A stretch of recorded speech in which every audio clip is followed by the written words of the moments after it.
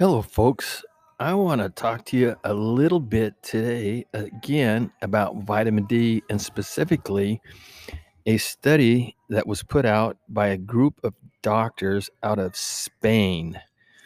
And the study was published in the Endocrine Society Journal of the Clinical Endocrinology and Metabolism. And that's where I'm getting my source on this. And I want to be true to them and source them as well.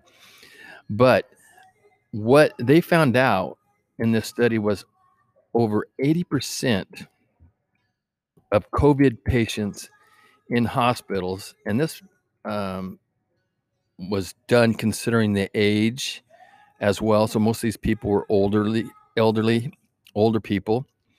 Um, but what they found was that 80% of over 200 COVID-19 patients in hospitals in Spain had a vitamin D deficiency.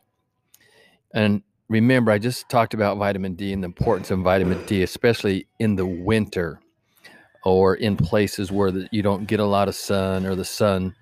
Um, the days are short. Your sunlight days are short. So, and remember what I said, that vitamin D is a hormone that kidneys produce that controls blood calcium concentrations and impacts the immune system.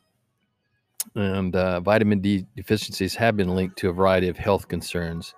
And that's why I believe the flu season really heightens during those winter days when people can't get out as much. The days are shorter. And again, this is just what their research showed. And they did this on over 200 patients. So it was a pretty good sample, in my opinion. And again, I'm going to encourage you, build your immune system always, but specifically in the winter, you want to take more of certain things. And vitamin D is one of those things, because the primary way you get it, again, is through sunlight. But there are supplements that you can take, and I encourage you to get on those and just see what happens. Listen to my last podcast about the correct amount to do. And I don't think you can, well, at a certain level, you can't overdo it. But I would encourage you to take a little bit more than the recommended daily dose. So there you have it. Proof again. I mean, all vitamins and minerals are important, but vitamin D and D3 particularly, go out and get you some and start taking it a little bit more. All right. Thanks for listening.